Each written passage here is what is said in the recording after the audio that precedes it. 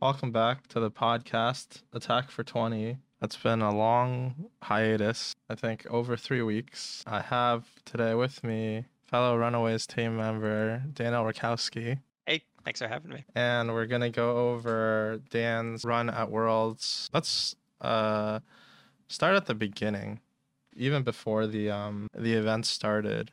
We had put together the team. It was kind of not haphazard. It was very quick. In the works. Still in the works. Still Yeah. being finalized. Yeah, so we had got together a group of people that we had all played Flesh and Blood with in the past. We knew that they were like pretty good players to like test. Weren't really sure, didn't have like a set testing plan at the beginning of the process. How was Yeah, the we kind of figured it out as we went.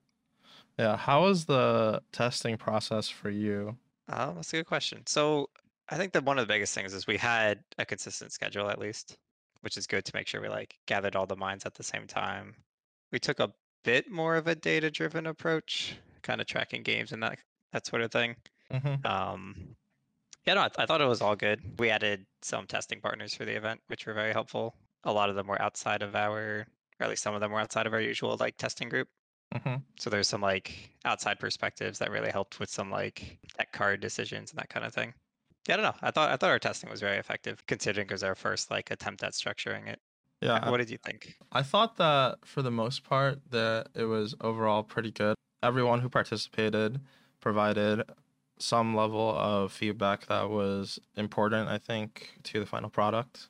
Agreed. And if I was to change anything moving forward, I would just have like a firmer deadline for when it is that we have to like figure out answers to certain questions by. I think that the only, I guess, regret that I have was that we took so long to finalize on Phi.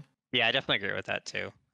Yeah, I think the big thing, especially with like how that format was, like just being only 5 rounds of CC and only 5 rounds of Blitz, and the CC rounds were kind of like almost completely random what you play against because they're Mm-hmm. right after draft. Yep. It just felt like the most important thing was to like commit and make sure your strategies and sideboards are as optimal as possible. Yeah, I think if I was to change anything about the deck, I would have liked to have maybe two flame waves, like find the space for that. But Where would you like? Why did you want those?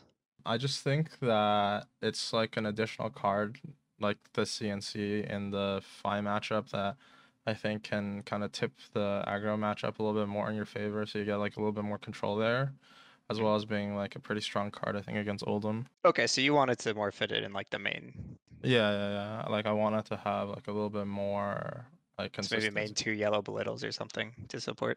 Yeah, I mean, even like the one that you can tutor up, I think is already like fine. I didn't think that there was like any like want for resources. I actually I Too lost many. I lost like the two of my CC games on that weekend to drawing quad blues, which is Yeah. like pretty unlikely, but Did you run the numbers on that? I think it's around 2% or like one and a half no, percent. it's like 0.3%. Yeah, yeah. Okay. Yeah, it was pretty brutal to happen twice. One time Yep. I was playing against Youngji. It was gonna be like a team kill, and I had him at like 2 health, and I had gotten to I would have been able to keep like 3 cards, and he's at Hmm. 2, but I drew a quad blue hand, so my 3 card hand only does 5 damage, Yep. and that was pretty Pretty bad. rough. Pretty bad. No, Um, you're right though on the lack of belittle. I forgot that with pouncing links. If resources are the thing you need to keep pressure, then you always have access to it. yeah, I think that's like the only thing that I wish that we had a little bit more time. I think overall, I had a pretty positive feeling about the testing process. I think that everybody participated in it pretty well. Yep, I agree. So Certainly worked out well. I'll say that. yeah, yeah. I think the deck performed very well. Both decks. I think the We like channeled all last of deck. our luck into you, Agreed. and then everyone on Chris's team channeled all their luck into his semifinals game. But Yeah. before we jump the gun on that, let's just go through. You had kind of prepared, kind of a recap of the event in general. How you felt. Yeah, for sure. So I wrote up a whole recap because I don't know, what are we, 3 weeks away from the event now? Yeah. 4 weeks. Make sure I remembered everything. So I'll start going through it. I guess to stop me if you want to do like certain chunks at a time. Yeah, go ahead. But starting from like pre-event arriving there, I got in Thursday afternoon. It was like an early AM flight out of New York City. So it was like I stayed at a friend's house to be closer because there's a lot of traffic getting there. So it was like long morning is the point there. Got into the house. We were staying, both of us at the Equinox house. They were kind enough to host us, them in Fabric, which is super cool. Thanks again for that. Oh yeah, shout out to Equinox Fabric. I think it's Alex Keeler and Bilal.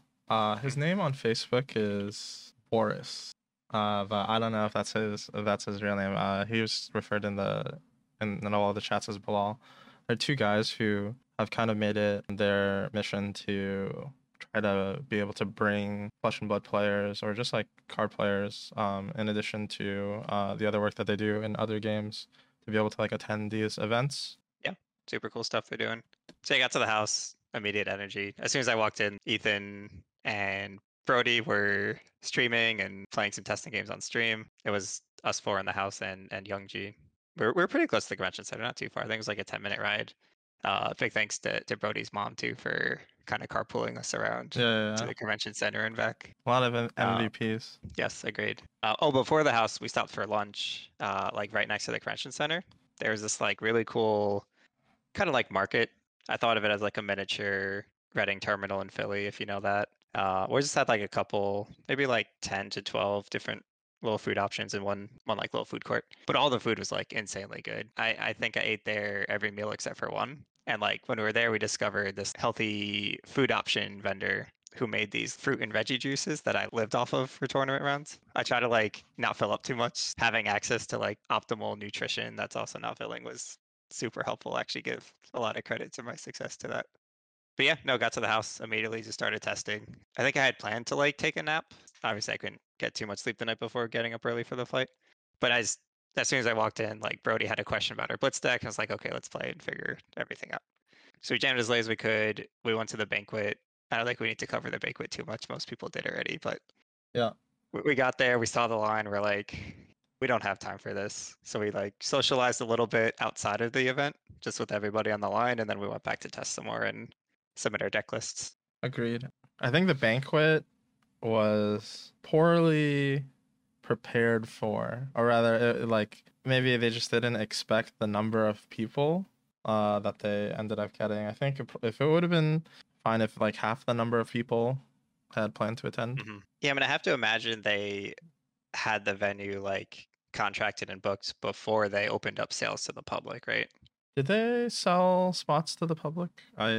Yeah, there was like the highest calling package, Okay, or sure. like the Fable calling package. There Yeah. was like a plus $50 one that also got you into the banquet. I think even if they had only accommodated all of the world's players, it would have still been a little bit cramped. That's But fair. but yeah, I think it was nice to see everybody on the line. No, There's a lot of hanging out was actually pretty fun outside. yeah, I heard that there was a lot of shenanigans going on inside. How do you mean? Just like a lot of like the LSS employees were there, and there was a lot of alcohol going around. Oh, that's fun. Yeah, see that's something I want to avoid, and I also want to avoid pizza before an event. So like, it just seemed like really bad value for me to wait to get inside. There's like a tension if you're like a very dedicated competitive player between the social aspect of these large events Agreed. and the actual competitive side of the large events. I mean, I know a lot of people every day of the tournament they would go out to socialize, to have drinks, to hang out, play games, like side Yep. games, drafts, whatever. I did that a decent amount at Lille, and I had a lot of fun. But I think at the same time, if you're really locked in on doing really well, I think you just want to go home and sleep, right? Yep. Totally agree. I think the best part of going X3 on a day one is that you can kind of hedge and have fun that night.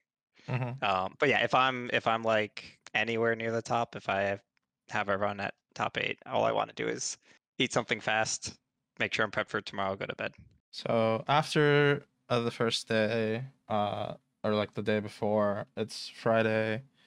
how did you feel about the flag procession and like the whole like event like Oh surrounding the yeah. Yeah, beginning? I forgot about the kickoff. Yeah, so sat down.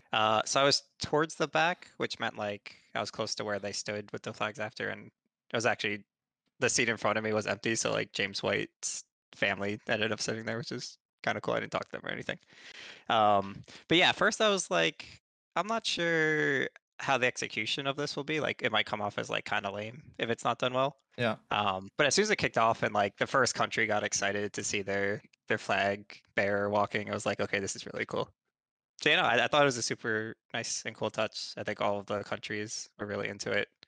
Yeah, I think it's a timely thing to talk about right now because there's also the World Cup going on. I think it's like a weird thing where hate or love like all of the controversy surrounding the World Cup, but I think there's something special about getting together and kind of like rooting for the country that you associate with, and like really brings a lot of people together that otherwise normally wouldn't have like been doing that.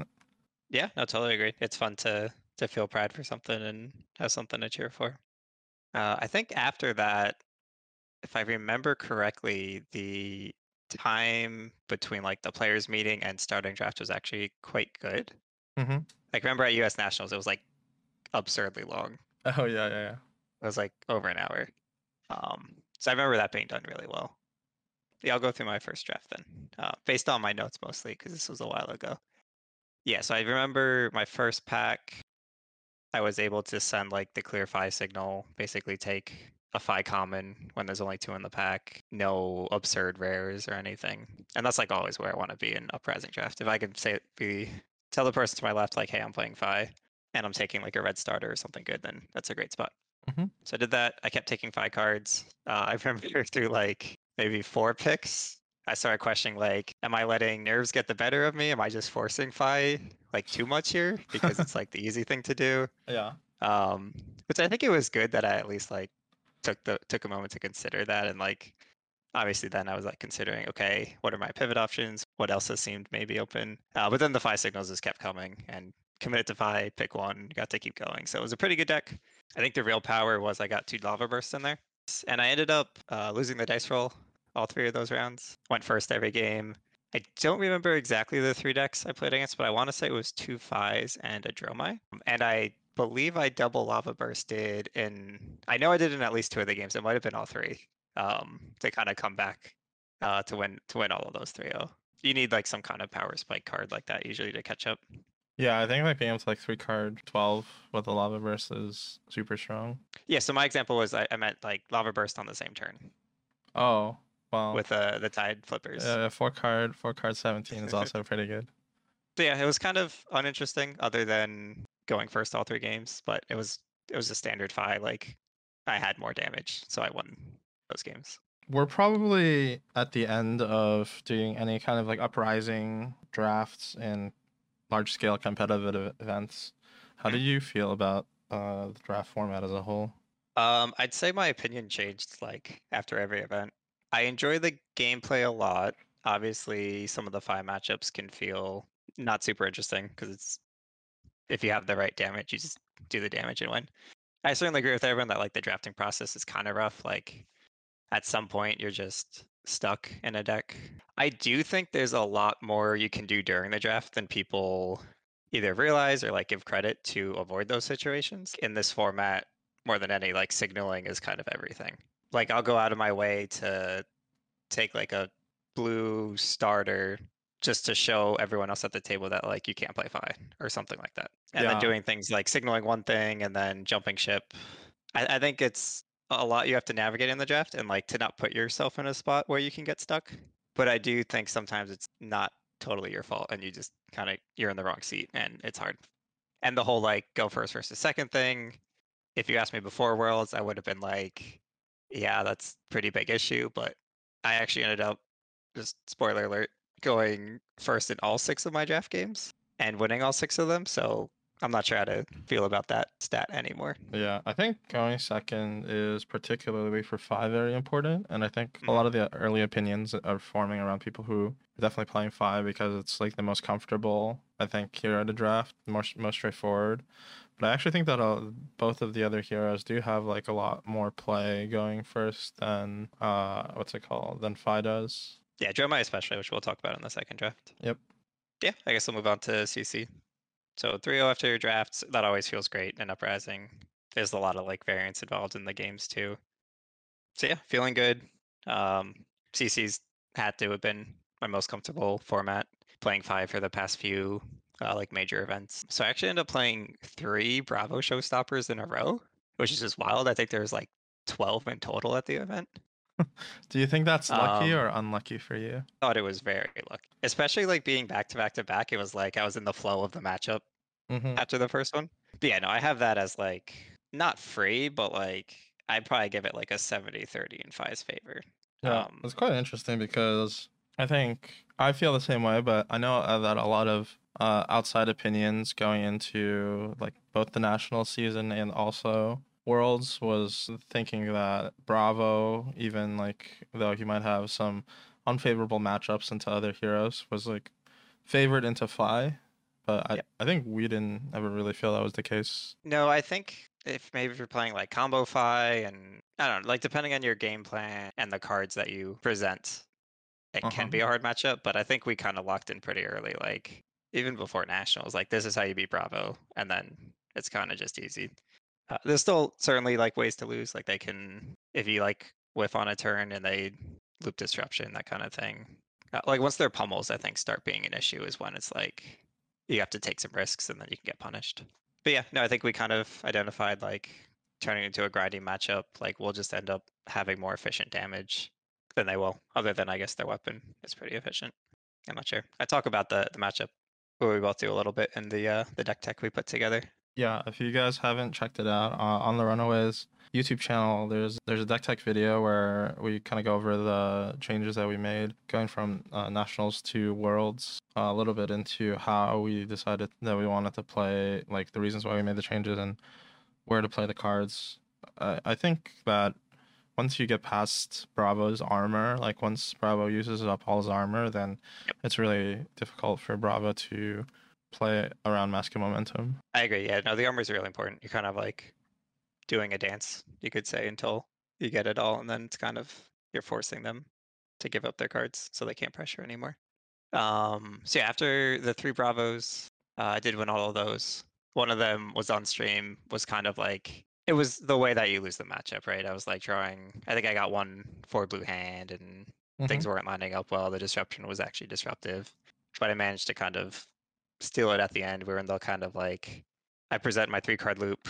He was able to answer, or he gets to present his weapon, but I'm at 1, so now he's taking 2 cards. And when that loop started, I got lucky and found my sink below, so I got to kind of just end the game. But yeah, after those, I got a 5 mirror. This was just one of those high roll games that you get for free. You usually get 1 or 2 each tournament when you play a deck like Fi or Briar or Chain. Yeah. I think I might have drawn an Art of War a turn for 3 turns and the game just ended. Yeah. It was a non-game, which is great. You definitely take those in big events. The last round I played against Isaac Root on Oldhim. Yep. I didn't realize at the time, but I think this round took place around like 6 p.m. And I got in the last night, so jet lag was hitting me pretty hard because it was like 10 p.m. our time, and Hmm. like basically waking up playing Flesh and Blood, and now it's 10 p.m. already. It was pretty rough. Something I struggled with at Nats pretty bad was the like mental fatigue and physical fatigue just from how long the days were. Honestly, most big events I can account at least one game each day where I made mistakes due to fatigue that could have been prevented. Yeah. So it's a big thing I've been working on. But that did get the better of me this game too. I made one crucial mistake, which put me into pretty much a losing position. Game was over at that point. I was in a tough spot anyway. It was again one of those games where like the disruption was lining up really well, wasn't finding the right pressure. Isaac certainly played very well, so I lost that one. It was like the backup stream game, so luckily they didn't show it because I was a bit embarrassed about my mistake. It wasn't that bad. I just forgot to use my Snapdragons as an attack reaction for go again. I was just like without thinking, I was like, yeah, no reactions. And immediately I was like, oh wait. So yeah, that was the end of CC. So I ended the day 7-1. I think I was in second place at that point. Which yeah, certainly felt like a great place to be. Going undefeated would have been amazing. Like usually you feel really good in that spot because I think you what would you have to go the next day? I 5-3. I think you can go 4-4 the next day if you're undefeated. Yes, agreed. You can go 4-4, unless you like go 0-4 maybe. It's such a good spot to be, but I was very happy to be X1. Like we said earlier, as soon as I ended in that spot, people were like asking me what I want to do for dinner, and I was like, I want to get something healthy and fast and go to sleep. Mm-hmm. And that is what I did. I went back to the market, got something that I could heat up for breakfast too, and then we just went to bed. Day two, you begin your second draft. I think up until this point, for your all of your uprising drafts at these like major events, you've drafted five. Yeah, that's accurate. I did both And rounds at nationals. Yep. and I remember in our we were just like playing locals a draft, and then you were like, I just wanna force draw my one time just to see if I can if I can play the cards. Yeah. And if I remember correctly, you hadn't actually been able to do that. I think I was able to one time. I played the weekend before Worlds. I went to I think two different locals, and I was able to play Dromai once or twice. Yeah, no, my confidence. So I drafted Dromai obviously on my second draft, which I was reluctant to do. Like I had the same thing where I got to send a great Phi signal saying stay out of the way. That pack one was actually super interesting. So it had two of the Dromai boots. Can't remember the name, and one red rake in the pack. Mm-hmm. And I got to send a strong Phi signal. So I'm like, I'm taking this Phi signal.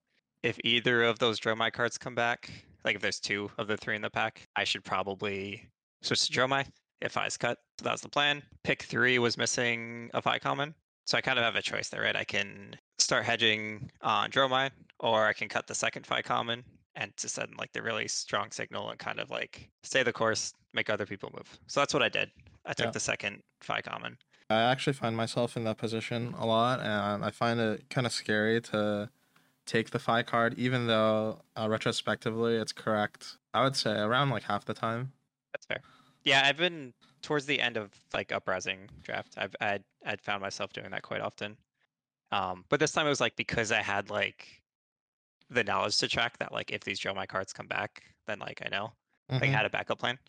But after I did that, in my mind, I was still like, okay, we should hedge on Dromai in case I have to abort. So I might have hedged like two cards by the time my first pack got back to me, and all three of the cards came back. So both boots and the red rake. Yep. So I felt pretty confident that like nobody was hard committed to Dromai. So I moved in, thought about it for a moment, but it was kind of like, all right, let's ignore all these good five cards we got. We're playing Dromai now. That paid off great. The person to my left ended up doing the same thing, but he didn't move in until like beginning of pack two. So I pretty much just got fed for the entire draft. We split cards a bit, obviously. Pack two, but pack three, because I was picking first, I got to kind of fill out anything I needed. So I was happy with how I navigated that draft. My deck felt like it was pretty great. With my lack of like draw my games, I wasn't sure just how good. As you kind of saw on stream, though, it was pretty optimal. Like it was a pretty insane deck. Again, I went first all three games, but like as draw my against Phi specifically, no, both decks, Phi and Icelander.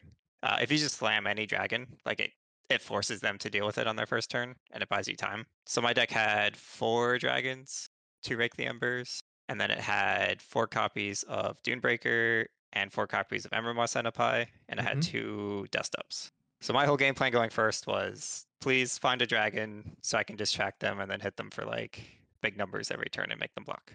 And it worked out. Each game I either got to make one or more Ashwings, or I got to play a dragon and then kind of time walk their first turn. I think I played against 1 Phi and 2 Icelanders. I'm pretty sure. Okay. Um, it felt like my deck almost couldn't lose to Icelander. Yeah, that matchup is usually pretty tough for the Icelander. Yep. The Phi game I remember being super tense though. I think that was actually against Rob, who I play later in the quarterfinals. Like I had things I like had to do to keep afloat. Like I had to find a turn one dragon, or I think I lose. And I think that game, like the first turn that he was free to attack me, I think I drew into Kyloria plus Mirror Guy. Mm-hmm. So that was kind of my pivot turn where I like tank his damage down to 6 or whatever. But then I go, here's 2 dragons that like you have to deal with, plus they get to attack.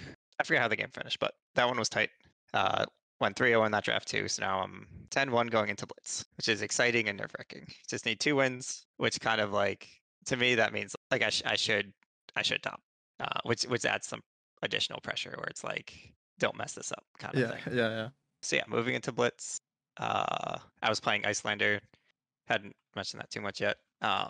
Our team was a little split on blitz decks. You guys, you end up with a pretty spicy deck. I don't know if you want to mention Oh yeah, anything I there. was gonna play Levia. Didn't actually get to day two of Worlds. It would have been pretty good into Icelander, which everybody, at least I think, should have came to the conclusion that Icelander was probably the best deck in Blitz, with only like a moderately difficult matchup in Prism, I think, and I think a pretty difficult matchup in Levia. But I don't think a lot of people would bring Levia to Worlds. Hmm. You know, Levia was definitely overperforming in blitz, and yeah, even it didn't take too many games of testing Icelander to be like, okay, this deck is. I just felt like the deck should win every game if you play it correctly, even against Prism. Prism has lines where like you do just lose like double Genesis or whatever. Yeah, I was really happy. Shout out to Brody with like we worked on our Icelander build together a lot. I like to go really deep when I'm testing. Like I like to take a base that works and then like commit probably too hard to like a different concept for the deck. Yeah, And then I need someone like Brody or you or Shane for Fi to bring me back to the base and just tweak a card or two based on what I've learned. yeah, yeah. So I think we did a really good job the night before of like getting back to the build that was performing. And shout out to Aaron too, who convinced us on the Sigil of Solace tech. That card actually won me a couple of games. Yeah, I think some people are Um, actually even playing two. I think you were playing one. yeah, we were playing one. I can see playing two. Like it was quite good, but like it felt like you only really want to find one per game. Yeah. Like if you found two, it's kind of like diminishing returns, I guess. Mm-hmm. Um, but like increasing your chances to draw one, I understand it for sure. But yeah, going into the games, I played against Joe Cologne the first blitz round. He was on Oldham. I felt behind pretty early. It was honestly a big thing for like most of my games at Worlds. I was playing from behind a lot. Where like at Nationals, I felt like I had pretty great luck and I was playing well, so I was kind of just like rolling. Where I felt like I was fighting a lot more at Worlds. But yeah, this game I was like pretty far behind, kind of had to like play to my outs pretty early. I took a few risks, which like Icelander kind of lets you do because like every set card represents a blue, even if it's not. Break points that your opponent at least has to consider respecting. I forget specifically what happened, but I basically represented things in that way. My opponent kind of committed to a hammer pummel line, I think it was, and the sigil let me survive at one and then present like an ice vein back or something. So very tight game. Definitely could have lost that one, but I got that win, which felt huge. Certainly needed to win one of the next four, which felt like a very comfortable place to be. The next round I play against Chain, which I think I played against Rob again. Maybe one of those are wrong. I'm pretty sure the Chain was Rob though. So he presented 0 AB. So right away, I'm like, okay, we just try and control his turns with frostbites and hypothermia, channel lake, and we chip until his health goes to zero. The game went longer than I'd like because, like, obviously, chain scales significantly the later the game goes with his card advantage. But because of the 0 AB, I was just able to keep chipping, disrupt chip, and I got that one, and that was the lock for top eight. Huge relief at that point, obviously. At that point, I was still playing for the one seed, so I was still pretty focused. The next round was an Icelander mirror. Um, very tight game again. Like feel like the mirror always is. I presented Skullcap. My opponent did not. The Skullcap's interesting there with the kind of incentivizes you to fall behind on life so that you can block both physical damage and Aether Ice Veins. And that's kind of ended up being how the game ended. I fell, I forget how we got there, but I was ahead on life, and then either I chose to or I just fell behind at the end. He had a nice vein that otherwise I think would have ended the game right there. But instead, I was able to AB it and kind of pull ahead. We talked after, and both of us were like, yeah, if either one of us found a Sigil of Solace, that probably would have swung the game. And Mm-hmm. he was playing too, so maybe a little lucky. They didn't find it. But that game meant I was guaranteed one or two seed, where only, and I apologize, I forget his name. But Is I made several is mis. is Viet Pham from Germany? Yes, thank you. I made several mistakes. He was playing Prism. I felt like I had the lines to win that game. I tried popping a Phantasm attack when he had the aura that takes away Phantasm. It was just several things. I like completely turned off my brain, and I deserved to lose that game, and I did. And then the next round, I'm like, okay, that was a little loose of me. Like, let's focus up and try to get this 1 seed if we can. I play against another Prism. He opened with Genesis, and he got at least one aura every turn, I think. So it was kind of a fight from the beginning. I remember at one point, like I finally got through the last aura, but it cost me giving him 10 spectral shields. Yeah. And then I was pretty happy with how I played this game. I set up a loop to take care of the spectral shields, cost me some health. And then my health was just a bit too low. It took me a little too long to clean up at the end. There's a second Genesis I cleaned up at some point. I had outs at the end. He had things to punish me playing to my outs. So it probably looked like I lost pretty bad. I was really happy with how I played it though. Like that's a game you expect to lose, I Hmm. would say, against Prism. And I did. So I ended up with a 13-3 record after Swiss, and I was the 2 seed. Extremely happy with, of course. It was pretty unreal at that point. Let's talk about top eight. So, how did you feel about the bracket on how the bracket was set up? I was definitely happy with it. It felt very similar to Nationals, where Yeah. like the first round I felt favored. Probably less so after seeing Rob's deck list, but the first matchup was kind of like it could go either way. Like should be tight, and then the second round potentially free, and the third round felt favored. So it was very similar. Like I felt great about the bracket. Happy Olden was on the other side. Was pretty confident one of the Icelanders would be in the final. I was always expecting to be playing against Michael in the final, even like before top cut. I think that like having second seed also like helps you a lot in the matchups that you had to play. Yes, especially the Fire Mirror. Yeah, because I had Fi, and then for Dromai, it doesn't matter too much. That one would have been pretty free, hopefully. But against Briar, especially, I think, yeah, going second's a huge difference maker. So yeah, I felt good. Um, One takeaway I had from Nationals, I guess you sit around for a long period of time between your games because they're all played one at a time. So for this event, I knew I definitely wanted to play practice games during that time. So shout out to you for being my practice partner. Yeah, we had like a funny takeaway when we were preparing for the five mirror, where Mm. it's like you just don't block any of the hit triggers. Yeah, no, for sure. Because like our game plan was always like we let one mask of momentum through, right, or something like Yeah, that. But yeah, that one we practiced the most. We played, I don't know, maybe 5 or 6 games, and like the takeaway was, yeah, just like you can't block the hit effects. Just gotta let RNG take the wheel. yeah. Let's talk about how that played out in the quarterfinals match. Yeah, that was a very spicy match.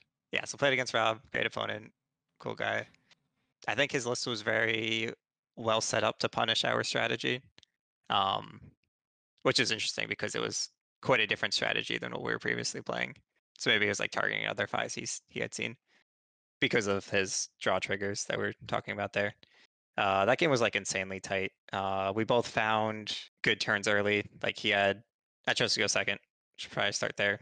I feel like my first turn was fine, and I set like a spreading flames or something. And then he had like a very strong second turn, but I had like a full combo line with spreading, flame call awakening, something like that. So based on our practice games we just did, pretty much meant I have to sit there and only use my equipment to block hit triggers if I can help it. So I think we give up 2, maybe 1 draw. I forget. The big moment is that yeah, that's what it is. I give up a mass trigger.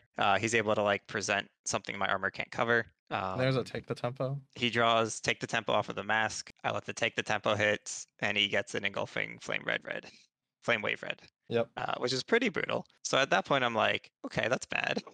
But like, That's like I don't one have a more choice. hit trigger than you're normally expected to take. That's correct, yeah. But I have like a 30 damage hand that goes like -7 if I block with for 2. It's like I didn't have an option to block even if I wanted to. Yeah.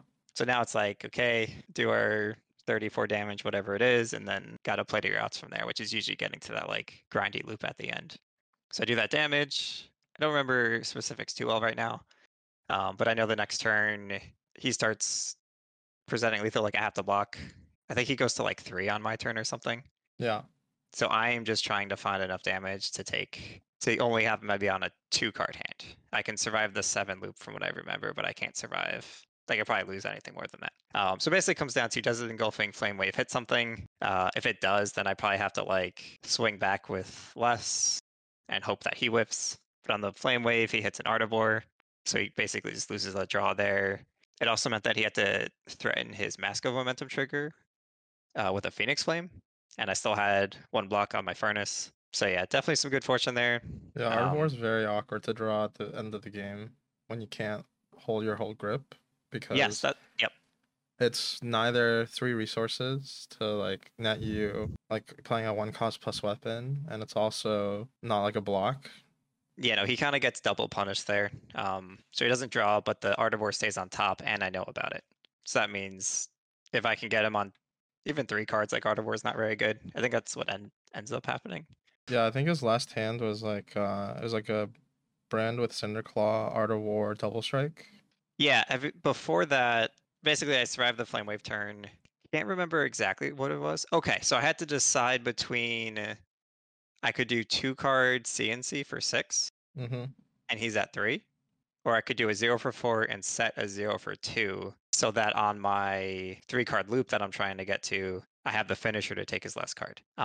He must have been at 1. Do I present CNC to maybe get 3 cards if he has a bunch of 2 blocks? Or do I throw a 0 for 4, guarantee 2 cards, and that's the line I take. I must have been at 2 because I wouldn't go to 1 and give him 3 cards. Yeah, I think you were at 4 and he was at 3, and then you took the 2 to go to 2.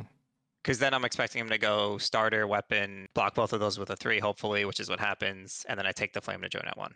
Which, again, I was kind of behind from the extra draw triggers. So I think that was my best way out. Just have to find 2, 3 bucks there. If I don't, it's not like just over. It's just a little sketcy.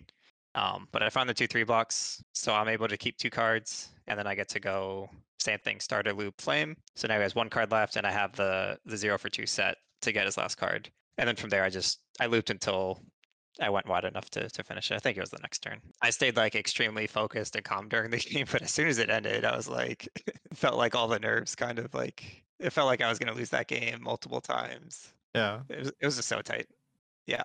And then going into top 4, we only played maybe 2 or 3 Briar games just because it felt very like Brody was playing Briar. So like I had a ton of reps going into it. It felt very straightforward, the matchup.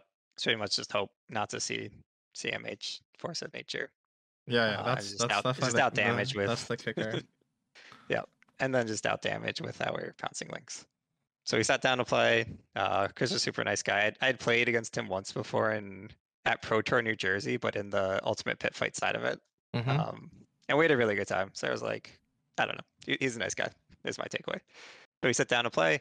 I choose to go second. I think it gives like pretty significant edge in that matchup for either deck.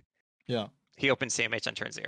So immediately I'm like, okay, I probably lose. Like I think it immediately swings from like maybe it was like 65-35 before Mm-hmm. because I was going second. I think it immediately switches 65-35 his favor. So immediately I'm like, okay, this is bad, but how do I win? I think the answer is force a bunch of damage while he's not blocking and present lethal on my third. So that was the line I was initially playing for. So I have a fine crackback, do some damage, set a combo piece. He on his first real turn, fuses Force of Nature, and on that turn, I drew into the only Phoenix Flame in my deck, so the only 0 block card. Art of War 2, but like I could at least play the Art of War. So immediately I'm like, okay, wow, I actually lose this game, but how do I win? And it's kind of the same takeaway. Like I have to, I don't know. It was just the first line was like, so he opens with whatever, I think a Rabble, and shows me a Flex on top. So Yeah. it's just like, it was already over at that point because I only had enough armor and cards to block 1 attack because of the Phoenix Flame. Mm-hmm. Yeah, so like I was just so a second attack is a coax, and then I'm like, okay, I really lose this game. Yeah. But always trying to find the outs. And that was a coax for 10 because he played like a nimble 2 and then got the embodiment. So it was just like, can't block this even if I wanted. So that one I just had to let hit. He gives us quicken tokens, he draws. It's all bad. It was just all bad. Like I probably talked more about this game than I needed to. If Friar draws CMH 0 into Force of Nature and you can't block their draw triggers, you lose the game. That's fine. Yeah, yeah. And I lost the game. It's that simple. Like it was a high roll game. That's why you play Briar. That's part of the benefit of playing Fi. Like I had a high roll game we talked about earlier. It did feel like really bad to lose that way, just at that level. Like if it happens in Swiss, that's like, yeah, that happens. Mm-hmm. Um, definitely felt a little frustrated after. It was just like got so close. I just wanted to like really play the game and shoot my shot, but not taking anything away from Chris. He played it great. He got his combo that he hopes to get. He was very nice opponent to play with. So sometimes the just doesn't work out. Yep. How do you feel about like combos like that existing in the game? And I mean, like, I want to calling off of like a combo kill where the other player basically doesn't get to like do anything. Oh, it's tough because that is like one of the more absurd combos, just because you can go infinite with the draws. Hmm. Um, I don't know. Like it's so low percentage. Like if I if I don't draw the Phoenix Flame, Yeah. I can at least block two draw triggers where I could only block one, how it worked out.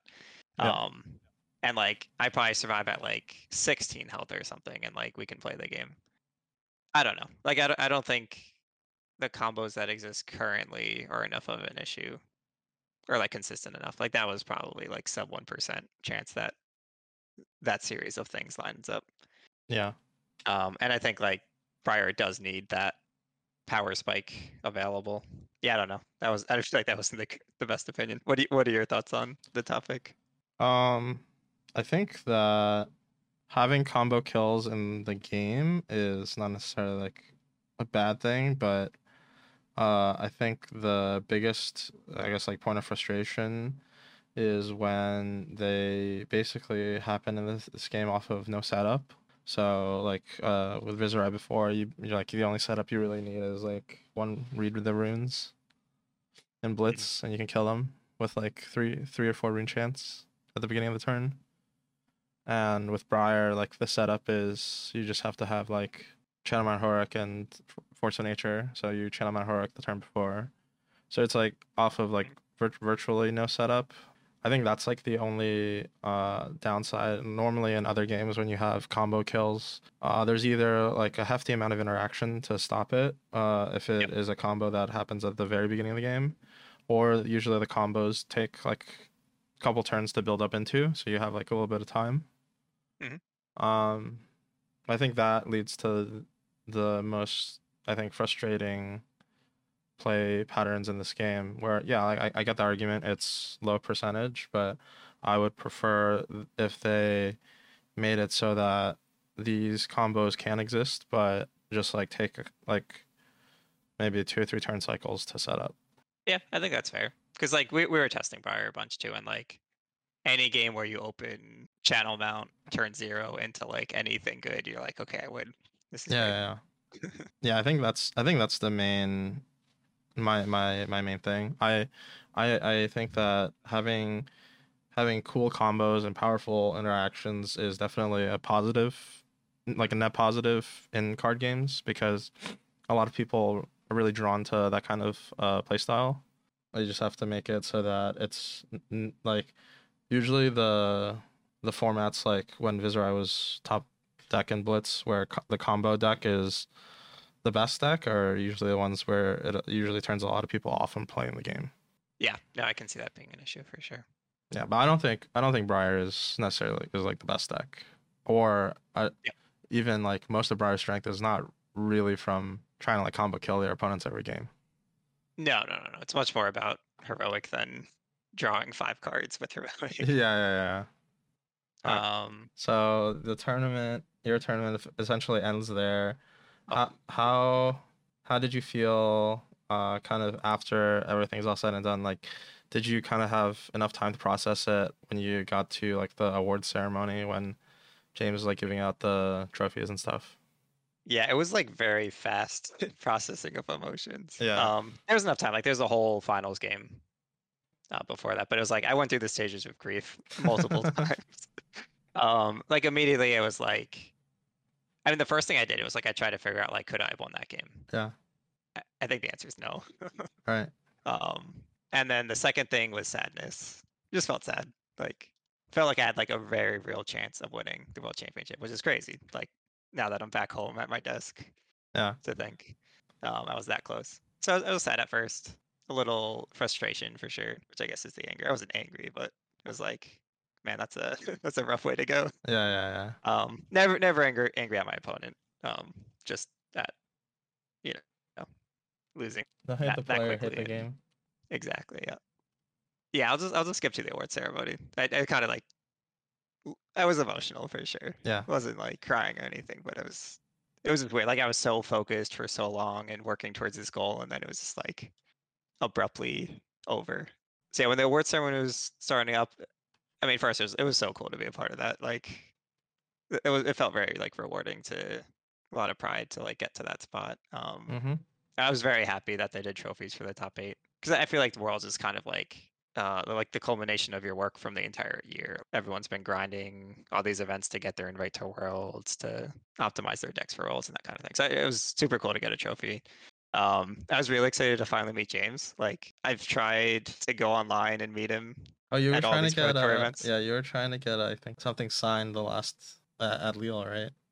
So I've gotten stuff signed by James because friends have gotten it for me. Yeah, but I, you're I just really wanted to like say hi to the guy and be like, hey, you made a great game. Thanks for yeah. doing that. So I was excited to meet James finally. But I was surprised when we were like lining up to go on stage, like all I felt was annoyed. Yeah. Like I was like looking at the bigger trophies and I was Yeah. just like very hungry to like keep playing and like showing like trying to win. It feels silly now, but like I legitimately just felt annoyed to like be up there but not in a higher spot. Yeah. But then as soon as my name was called, it kind of like the annoyance faded and it was nothing but excitement and like pride and happiness. Still very happy for Chris. It was cool. Like after the event, I heard like his like local community started posting that like he basically like runs their locals and gets new players in and is like a great figure for the community. So I'm super happy to for him after hearing that. I Yeah. was already happy for him. Like he's a nice guy, but Yeah. I was also very happy for Michael. I was very disappointed not to get the Nationals rematch, but Michael's also a great guy and pleasure to play against. And everyone's been saying it, like he's just a great champion for the game. I do hope to get a rematch for the title next year, though. We'll see. But yeah, no, I thought that was very cool to be a part of that ceremony and up on the stage. Yeah, Then maybe after that, we kind of go ahead. maybe if we keep the preparation up, game up, next pro tour. Yeah, no, I mean, I felt extremely prepared. Like, I really do think we did a good job. But yeah, no, after that, we had a little dinner celebration with the team, with friends, and we got milkshakes. And then I was out to the airport to sleep on the plane and get back to work. Overall, as kind of like a end of year recap for Flesh and Blood, like how did you feel about all of the events that you played this year, and kind of just like how the game has progressed from when you first started playing? Hmm, good questions. What was the first big event of the year? The first big event of the year, I mean, it was the Pro Tour New Jersey was like at the middle of the year, and Okay. then Oh, I before, think Philly was in February, right? yeah, before that it Okay. was like I'll start Battle there. Hardened. Yeah, so Battle Hardened Philly. I was still playing Chain, and that was when Starvo first Yeah, popped up. yeah, And I remember playing through Swiss, and like everyone was winning with Starvo. I was like, was this better than we thought? yeah, Like we were aware that it was good, but it was just like. And then I got to top eight of that event. I think my best finish previously, I got 10th place at Nationals hmm last year. But I lost 2 rounds too early or something before my last loss. So like I knew I didn't have a chance at topping. yeah, I was playing Battle Hardened. I snuck in 8 seeds to top eight there, and my bracket was 3 Starvos. And at that point, I was like so confident. I was like, I'm gonna take all these Starvos down. It's gonna be easy. yeah, Anyway, I lose in the finals to a Starvo. yeah, Just get rolled. That was my first kind of like taste at almost winning an event. Bigger than like Rotonats, ProQuest, I've won those. So I think that kind of started my hunger of like, man, I wanna win. What else? Pro Tour Jersey was kind of more of the same. I played Chain there as well. I was like actually really happy with how I played. That format I was not a fan of. hmm It was all CC and it was like almost only played against Starvo and Chain, and either matchup just feels like you're flipping coins. And like this the skill gap isn't really there as much. yeah. I think one thing that I guess I want to say about particularly the tier was it tier 4? What are Pro Tours and I think I Worlds? think tier fours. Yeah, all the tier Correct. 4 tournaments are always at the end of the format. And so the end of the format, I think, is usually when the player skill gap is the smallest because the format is kind of figured out and like by and large. So if you had even, for example, taken like U.S. Nationals. U.S. Nationals, at the time, the format was a little bit explored, but not fully developed out. I think by the time it gets to Worlds, or like you said, during the Starvo format, by the time it gets to Pro Tour New Jersey, everybody kind of like has figured out like this is like how you should build chain, this is how you should build Starvo.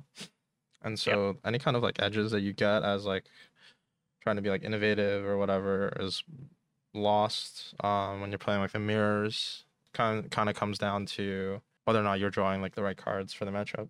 Yeah, that was what was especially annoying at Jersey. Shout out to Joe Clone and Cody Williams with the Hyperloops. Like they kind of spearheaded the chain deck building efforts for that I was a part of, at least as long as chain existed. And we had like I felt like we always had the best build. And then I think Cody, what was that when he played Michael Hamilton like the calling finals or something? Or I think his nationals run maybe. I don't know. He spiked an event and then everybody took our chain list and Yeah. like made tweaks, but it was like our list at the core, and all of our tech for the mirror was now played by everyone, and I lost to it a couple times. Uh, But I think I think I went 4-3 both days. Like my takeaway was kind of like, okay, I'm a pro tour competitor. I had a positive record overall in each day. Like that's pretty good. So I yeah. wasn't like disheartened. What else? I think previously, like last year, I had topped a bunch of like ProQuest and RTNs, and maybe I like top four split. I don't think I actually won any. Where like this year I won a bunch of them. So like I like clearly could tell that like okay, I'm performing better, I'm competing better. Yeah. Um I think the next big one, Pro Tour Lil, that was right after okay, so that was after Chain is no longer a deck, Yeah. which I think you I were. I played I was gonna say I think you and Shane were playing Combo Fi. yeah. So I played Chain for his entire existence. I never played anything else in a competitive event. Deck was too good. Yes, so it's like a couple weeks before, I'm like, I don't know what to play. Maybe I'll just default to Briar because like it's proven good deck. Yeah. I hated it. I drew too many of the like all non-attack hands. I'm like, I can't play this. Mm-hmm. So I think Cody was like, you should just play Fi and get free wins against Prism. And I was like, you know what? I should do that. So I heard Shane, our teammate, had a really spicy Fi list that was doing well. I hit him up for it. I started testing. I was like, wow, this is great. We've reverted back to part of those at Worlds, where it's like you use your pouncing links for things like yellow belittle and a yellow starter if that's what you need. It's just like utility to make sure you don't have any off turns. Yeah. Um, but this list was like all in on combo.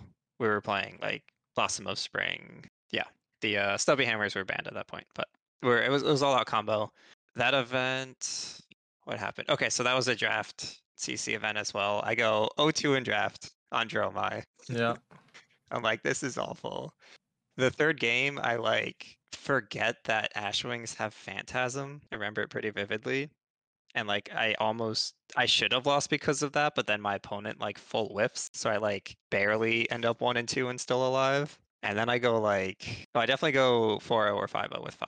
I remember that. And then I draft again and I go 2-1, I believe. I don't know. The end result is that like I fight for top eight for quite a while. There's like 2 or 3 rounds left, and then I play against our buddy John Magnuson or J Mags Mm-hmm.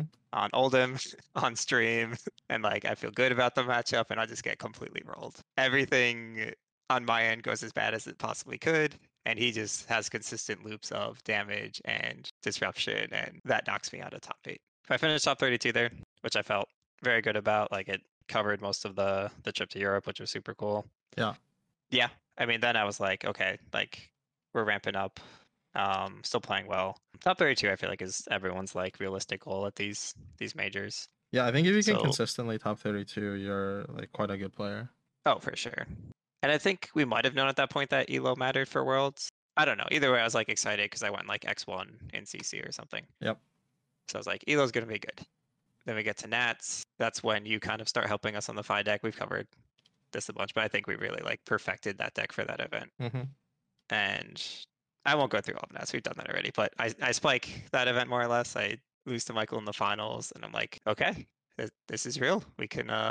There's a lot of validation, right? We obviously make like a lot of sacrifices, missing like events with friends or just hanging out and stuff to practice and go to these events all the time. Yeah. It was very validating that like everyone was supporting me from home and almost won the thing. So it felt very good. And I was like, okay. There's always like thoughts of like maybe this was like a we got lucky this one event. might take a while to get back, and then to get back right back to like I also like I like speed ran the events. It felt like in Swiss it was like nationals I went 11-0. Like Mm-hmm. I just kept winning until I was the 1 seed, Yeah, and then I yeah, rested. yeah. And then Worlds is like I dropped one game, but I was the first to lock top 8. Like I don't know, it just felt obviously there's a lot of luck involved there, but it felt really good to kind of like be able to navigate Swiss so well. Yeah, I don't know. I guess what I was trying to say is like the first topping of a major felt like okay, maybe I just got lucky, where the second one was like okay, I'm gonna lean like even harder into this game and like keep practicing. Like I bought a Peloton and I'm working with a fitness friend to try and address some of these like fatigue issues I've been having. Yeah, yeah. Just to go all in on trying to play this game at the highest level I can. I forget the other questions, but I feel great about that shit. But I love this game. Sounds good. Is there anything else that you want to say before we wrap this episode up? Yeah, I just have a pretty long thank you list. I'd love to read through. Yeah, go ahead. It's kind of like too much to post on Twitter. I tried to thank some people. Yeah. So like first I got to thank Shane and Brody. Like it was kind of difficult to like balance like forming this team at the time and bringing in the right people to test with and executing that testing. I think we all just did a really good job, and I definitely attribute the majority of my successes the last two events to you guys. Big thanks to the testing partners who worked with for this event. That was Sean Yang, Aaron Chance, Nathan LaFam, and Young Ji Yang. Kind of just echoing what I said about the team. Like they put in a ton of work with us. We all worked really well together. Like couldn't have done it without them either. Oh, special shout out to you, of course, again for being my practice partner day 3. It was really helpful to kind of like one stay loose, but also like stay mentally engaged. I think the Yeah. issue at nationals was that like I mentally disengaged because I was like sitting around for so long. Oh, yeah, sure. And like let the tired hit me. It was just like really good to kind of reinforce the strategies that we've talked through, and it made the games easier to play. Like it was like this is the concrete game plan. It's not like I don't know. We just like understood how the game would most likely play out and made it easier to play under pressure. Yeah.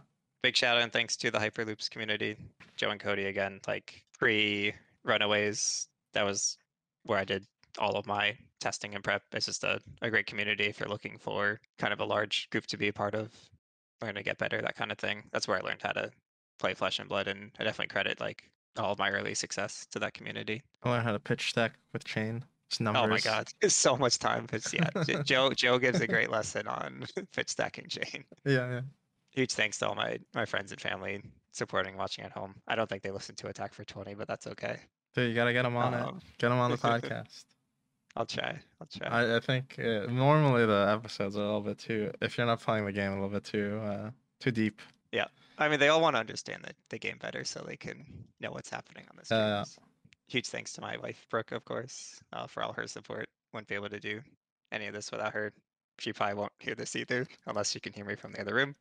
But I have to put that in there. Everyone that came up to me at the event, like, just really appreciated it. Like, lots of people offered advice or encouragement, and either just told me they were rooting for me, either because they love Fi or they like the way I play the game. Lots of people shared that they were using our deck list for whatever event they were playing.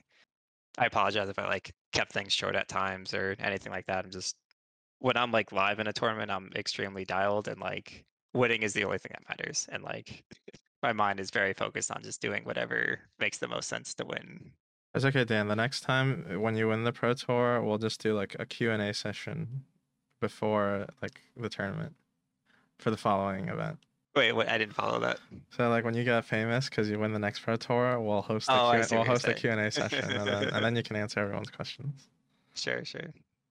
But yeah, keep saying hi if you feel obligated at events. I definitely appreciate it. That kind of triggered a thought. One thing I want to go back to more in terms of like teammates and Hyperloops offering advice like throughout the different days. Like I think what I've been doing extremely well at Nats and Worlds is just kind of latching on to those things. Like when we were playing our games and figuring out optimal strategy for the top 8 matches, like pretty much like every tip or strategy that was discussed during the tournament, I like retained extremely well and used almost all of it, if that makes sense. Yeah.